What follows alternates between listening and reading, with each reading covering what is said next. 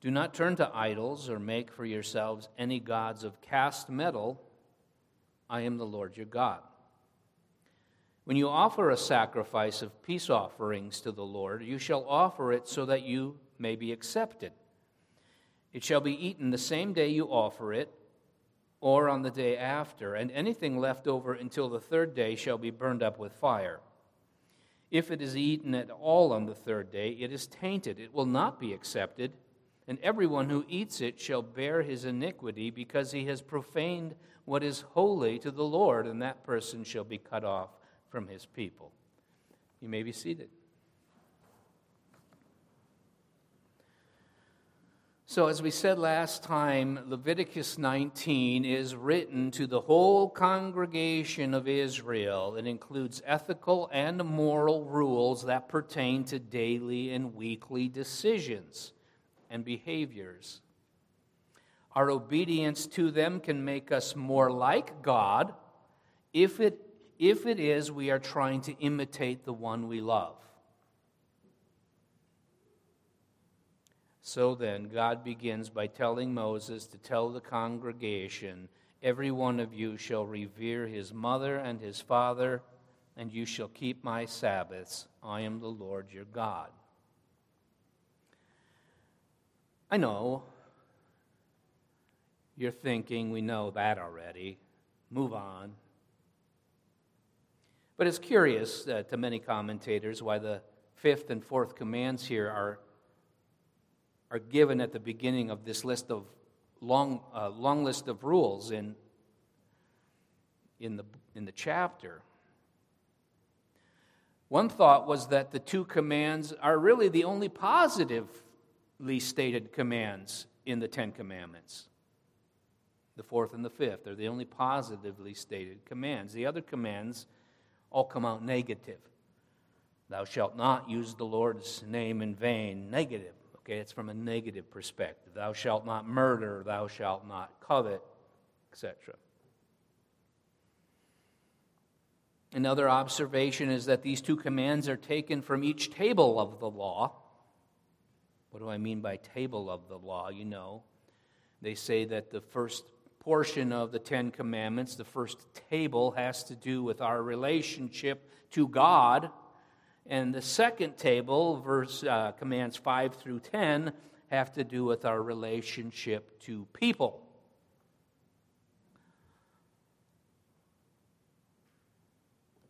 So here we have Sabbath keeping coming from the first table and honoring your parents coming from the second.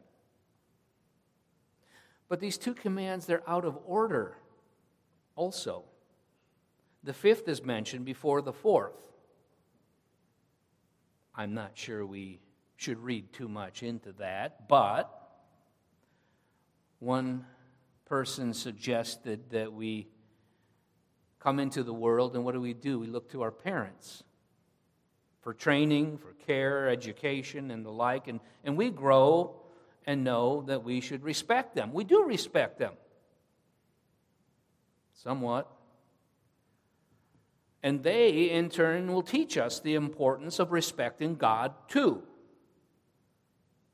And an important way of teaching your children to respect God is weekly Sabbath keeping.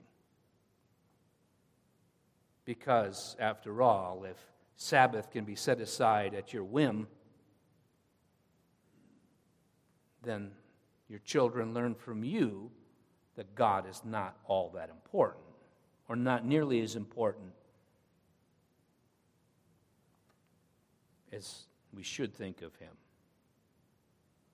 Dad and mom's insistence on church and rest on the Lord's Day teaches the kids, no matter what we do all week long, no matter what else takes place in my little life, I know that we go to worship the one we cannot see on Sunday.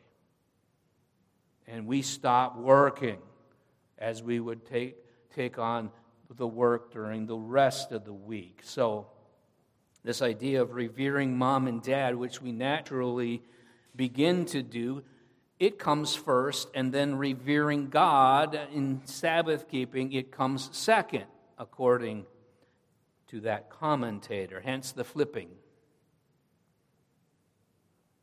Now, that arrangement of the order also might be a reflection of Genesis chapter 1. In the beginning, right? God created Adam and Eve, and on the sixth day, He created them, and He created and defined a marriage, and therefore a family.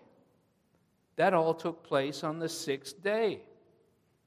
Then after marriage and family were created, the seventh day comes. Rest from all your work and worship of the Lord. So first you have the covenantal family, then you have the Sabbath. Okay. Moving on. I want to look more closely just at the first part of verse 3. It says, every one of you shall revere his mother and father. That's different than we normally hear it. Every one of you shall revere his mother and father. Normally, according to the Ten Commandments from the mountain, Exodus 20:12, it says, honor your father and your mother. Father comes before mother. Here for some reason, same with Deuteronomy's Ten Commandments, here for some reason, it says he shall revere his mother and father. Why is that? Does it even matter? I don't know. But when I hear the fifth commandment, I do know this. I tend to think of younger children, all those children that were seated up front, and some of those children that are still in your home that haven't left the home yet. When I think about honoring your father and mother, I think of them. I don't think of most of us that way. Yet I'm 59 years old, and I'm still a child of my mother. And this command should be thought a wonderful opportunity for me to revere her. And I think we get a feel for this, mother coming first before father, because Leviticus was written, all right, during that period of wilderness wandering. It was after God refused them to go into the promised land, and they were stuck in the wilderness waiting. Waiting for what? Waiting for dad and mom to die because they blew it.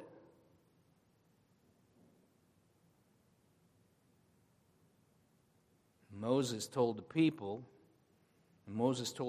Leviticus 19, adults are being told. He's talking to adults, and their children listening on as well, likely. He's telling these adults that they must revere their mothers and fathers. It's their grand opportunity to demonstrate reverence while their folks are still alive, in their old and aging days as well as right up to the threshold of death. If you think about it, this is probably at the forefront of the younger generation's mind. They're going to die out here. They're not going into the promised land. That was official. For most of us, it's not so impending with our folks. But we must consider how to revere our parents and not go off and fully invest in our lives and leave them behind.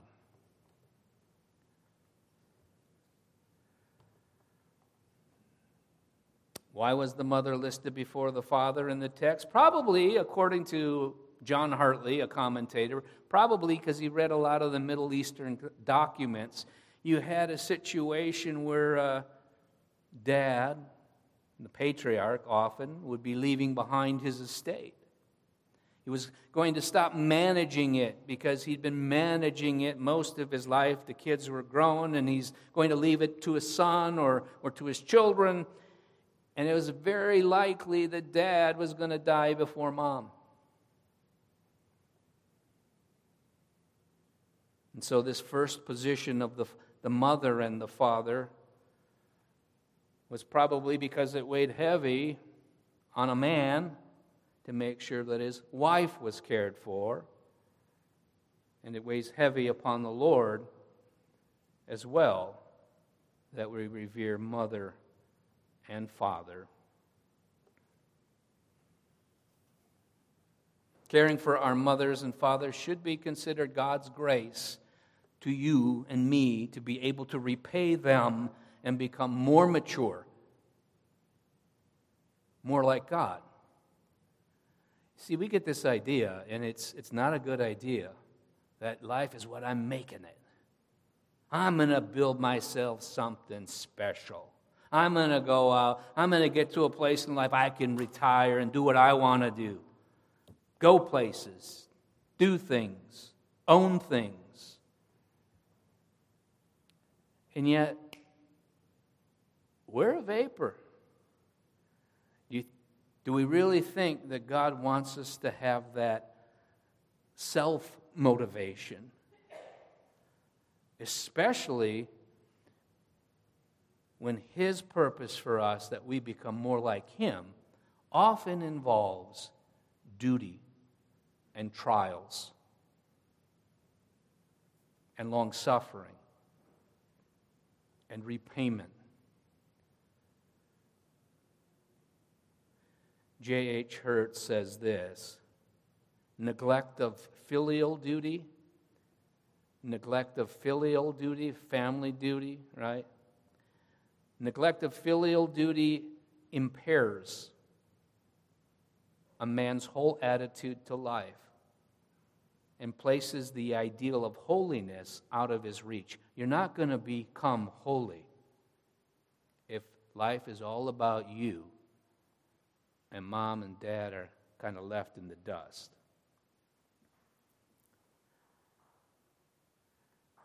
Jesus saw how the Pharisees and scribes did not have God on their minds at all because of how they treated their parents. He answered them, "And why do you break the commandment of God for the sake of your tradition? For God commanded, 'Honor your father and your mother, and whoever reviles father or mother must surely die.' But you say, 'If anyone tells his father or his mother, what you would have gained from me is given to God, he need not honor his father.'" That's what the Pharisees and scribes said. "Oh, I'm doing this for God. I'm sorry, Mom, Dad." Jesus said, "So for the sake of your tradition, you have made void the word of God? You hypocrites."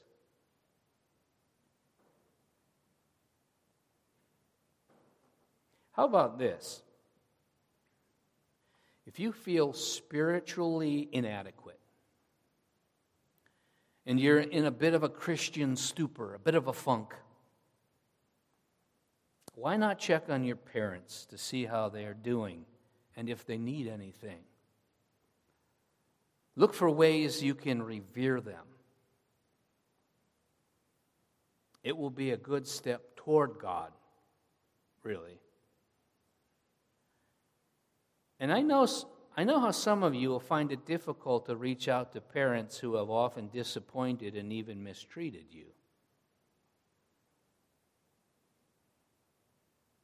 We've all got a little bit of that.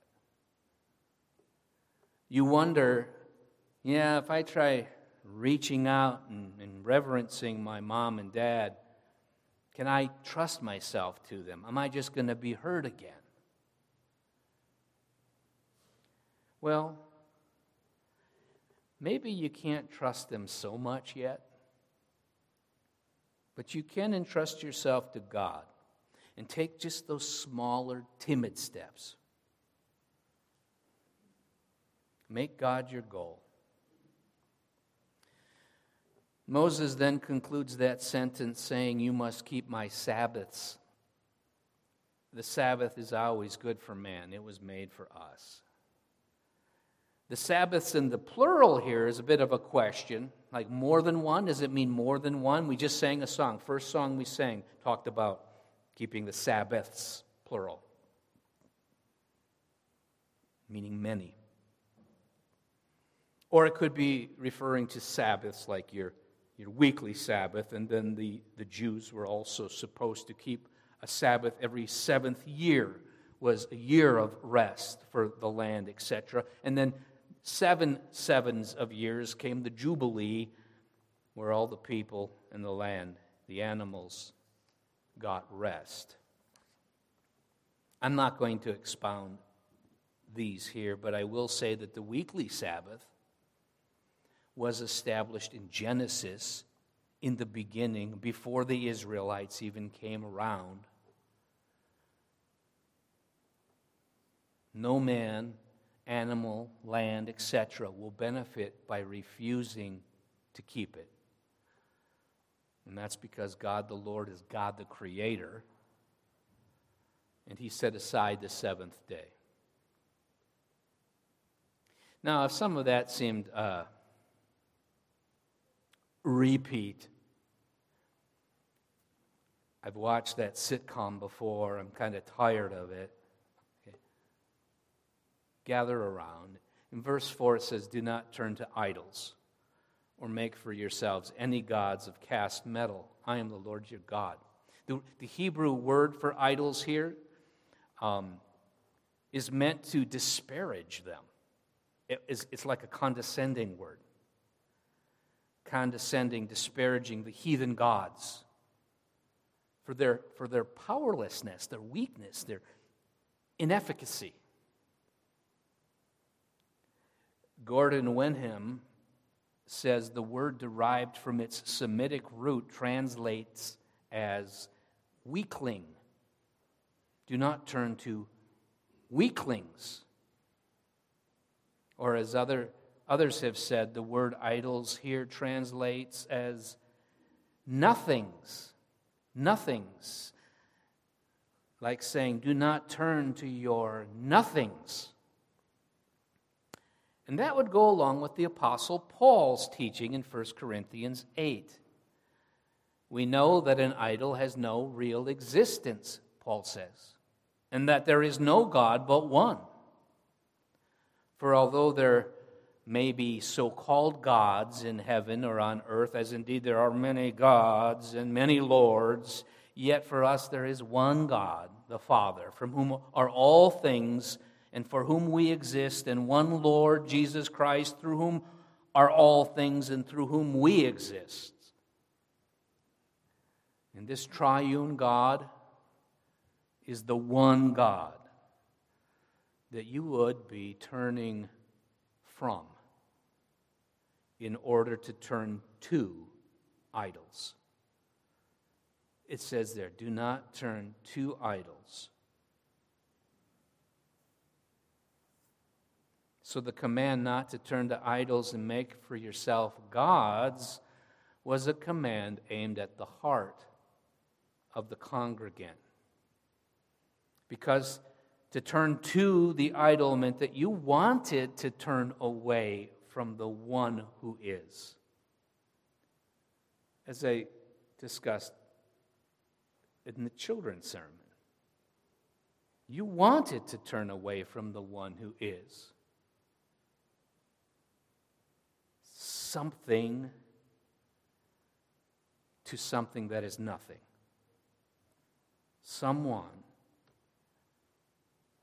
to this weak thing.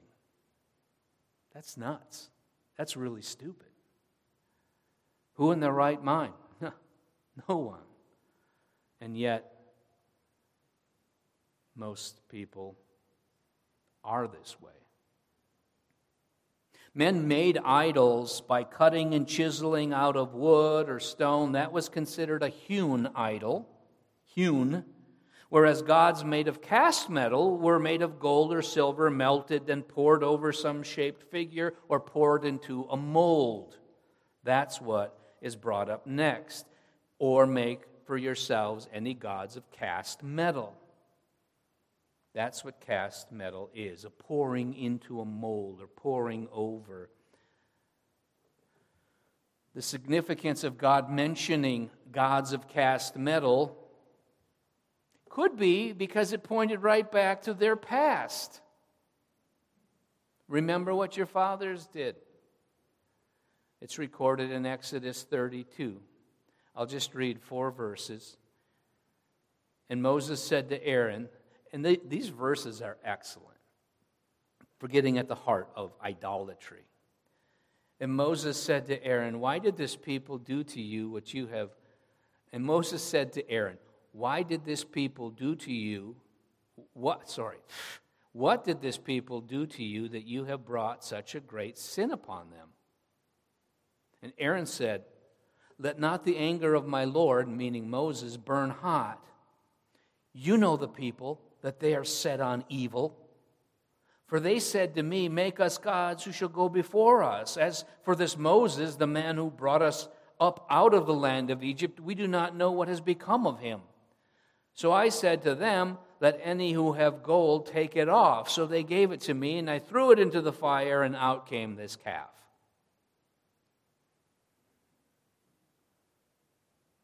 So Leviticus 19:4 is God saying, do not make a nothing god. I am the Lord, your God.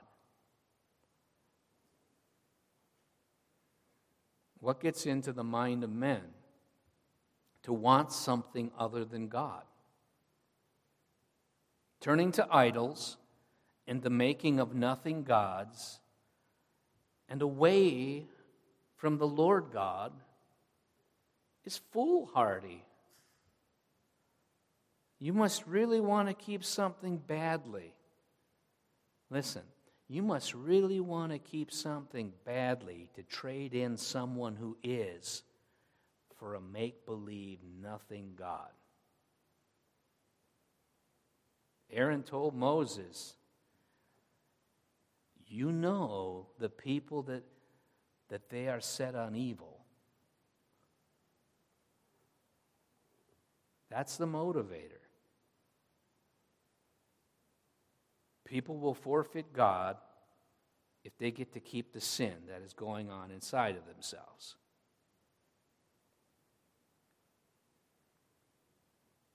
But as S.R. Hirsch explains, man is not to imagine God out of himself. Man is not to imagine God out of himself into an idol, right? But to conceive and mold himself out of God. But to conceive and mold himself out of God.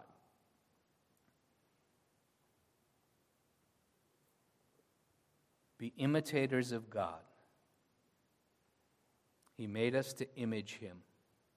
So Moses tells them what God says. Don't do it. Do not turn from me to idols and make for yourselves any gods of cast metal. I am the Lord your God. I love you and know you are not so righteous, so I will not refrain from reminding you.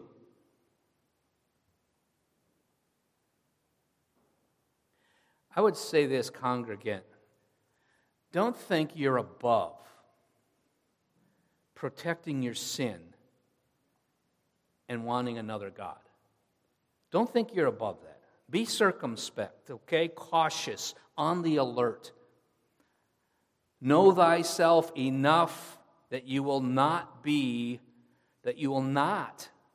self-confident. The heart is deceptive. A man, this is a true story, more than once. A man can give himself to sin and misdeeds, and he can get down on himself because of it, and become dejected, and feel like he is a slave to sin.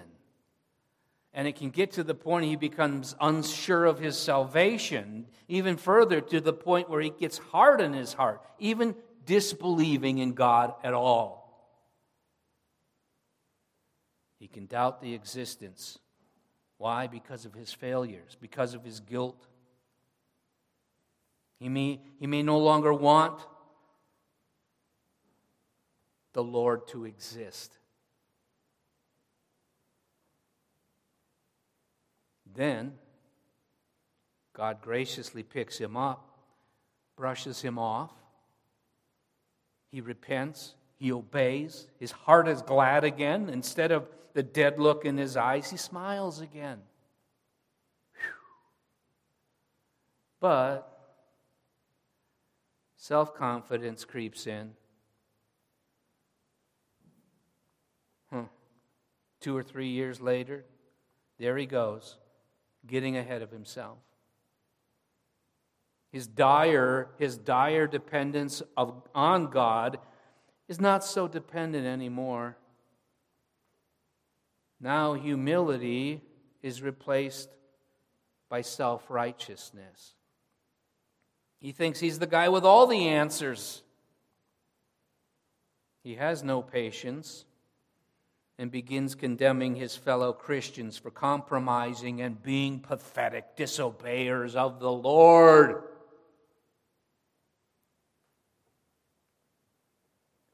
Beware, brother. Beware, sister.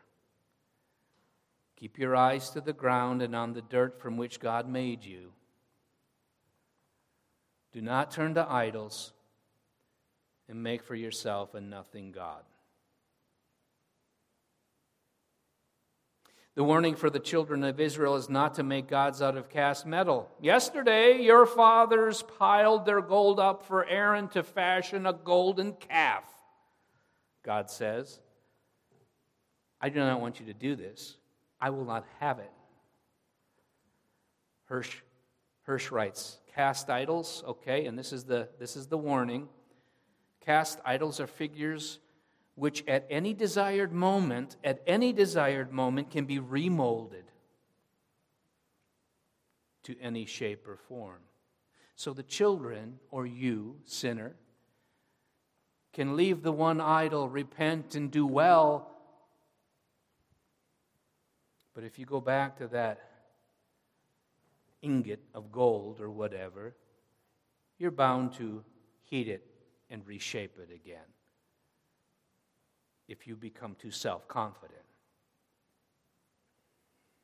Verse 5 through 8 says, when you offer a sacrifice of peace offerings to the Lord, you shall offer it so that you may be accepted. It shall be eaten the same day you offer it, or on the day after, and anything left over until the third day shall be burned up with fire. If it is eaten at all on the third day, it is tainted. It will not be accepted. And everyone who eats it shall bear his iniquity because he has profaned what is holy to the Lord, and that person shall be cut off from his people. This is the peace offering of free will. There were like 3 types of peace offerings. This is the peace offering of free will. You didn't have to do it, right? It's described in Leviticus 3. It's described in Leviticus 7, verses 11 through 36. It was a sacrifice that was kind of different because it was turned into a meal. The meat could be eaten. It was shared with the Lord. It was shared with the priests. And then you got to take some home and eat it with your family and friends. A wonderful sacrifice. The worshiper, he brought a male or female oxen, sheep or goat, and he slaughtered it. Remember, the worshipers actually did the work of slaughtering the animals. It wasn't the priests, it was the worshiper. The ritual itself, this peace offering, it resembled the burnt offering all the way up to the point of the actual burning of the animal's flesh. You didn't burn the flesh here. It was not offered to the Lord. You only burnt up the fat and the kidneys and the liver. And the blood was still poured out around the edges of the altar. With the peace offering, the remaining flesh of the animal was to be eaten by the priests and by the worshipers. It was a great time. It was a good thing. But the rule was, do not eat the meat after the second day, into the third. And that's been reemphasized here in Leviticus 19, 5 through 8. And yeah, we don't offer sacrifices. Why am I spending time on this little passage? Because there's a principle here we can't neglect.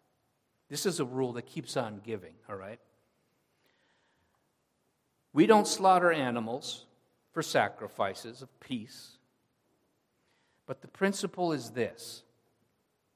You can screw up a good thing. You can screw up a good thing by replacing what God wants for what you want. Okay, maybe a good thing.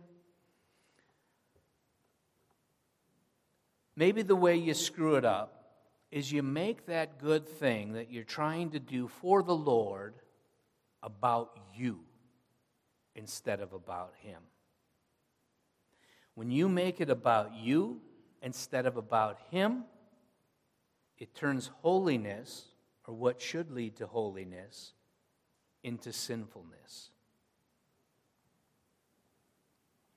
Consider, God was very pleased when someone committed an animal for a free will peace offering.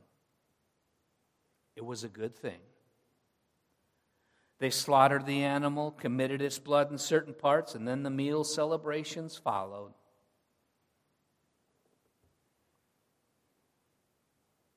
But if they ate that meat on that third day, it nullified the whole thing. It nullified the whole offering from start to finish. It counted against them. None of it counts now. It hurts them, in fact. Why? It's because the worshiper took what had started for God and made it about himself. I want to eat the meat. I don't want it to go to waste. Whatever his purposes were, he made it about himself. It's as if the offerer pulled the sacrifice from off of the altar and out of the mouths of the priests when he ate it on the third day, whereas he should have burnt it up. John Hartley, commentator, says such an act destroys the benefits of the sacrificial offering by making it no longer acceptable. This is important. We can still break this rule today. It is the Ananias and Sapphira dilemma. Do you remember them in Acts 5? The Christians are selling their property, okay? And they're bringing the proceeds from the sale and putting it at the apostles' feet, and they're caring for this young, budding Christian community with these sales. It was all free will offering. They didn't have to do it, so it happens. Ananias and Sapphira, husband and wife, okay? Sometimes husbands and wives, they have their little secrets against God. So be it. It's not good. But they sold their property too. Hallelujah. But they kept this little secret between themselves. And they lied to the apostles and acted like they were donating the entire sale amount to the church. They weren't. They had kept back a portion for themselves. What did they do, though? They posed. They posed as if they gave it all. They could have done whatever they wanted to with the property and proceeds. They were told that. It belonged to them. They didn't have to bring the whole amount. They could have just brought a half of it and said, here, we're just giving you half. Okay, wow, thanks for the generous offering. So what had started out a good thing for God by this couple went sideways when he made it about themselves. They screwed up the whole offering.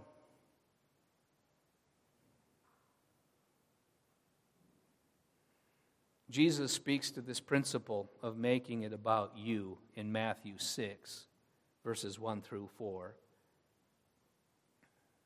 Anybody have an idea where I'm going with this? Right? Where Jesus said, he says, beware of practicing your righteousness before other people in order to be seen by them. For then you will have no reward from your Father who is in heaven. Thus, when you give to the needy, sound no trumpet before you, as the hypocrites do in the synagogues and in the streets, that they may be praised by others. Truly I say to you, they have received their reward. But when you give to the needy, do not let your left hand know what your right hand is doing, so that your giving may be in secret. And your Father who sees in secret will reward you. It's good to practice righteousness. But if you do it to be seen by men, you've just tossed it away in God's eyes. Do not do acts of righteousness and make it about you. Make them about God. Otherwise, you really blow it for yourself. And he's against that. Don't allow something that starts on a good leg with godly substance dissolve. I think this is the root of the Sunday-only Christian. The ornery son of a you-know-what, who's a hardened businessman who smiles all teeth on Sunday, but then is very, very despicable sinner that no one really wants to deal with all week long. No, getting in the way of something good does not make you holy, as the Lord your God is holy. Finally, Jacob Milgram teaches holiness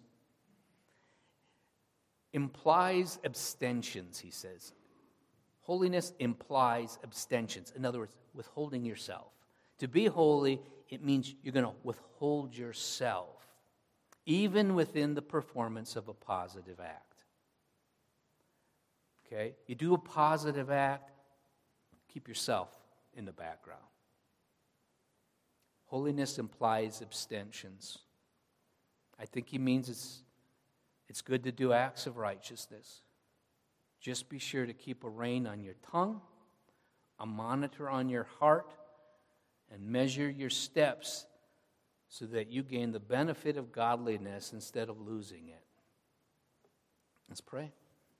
Lord, I ask that you use these words and the thoughts shared here and the scripture text itself and apply it to us. And if we, did not track with it all, that we'd take the time and go back and listen to it. We pray this in Jesus' name.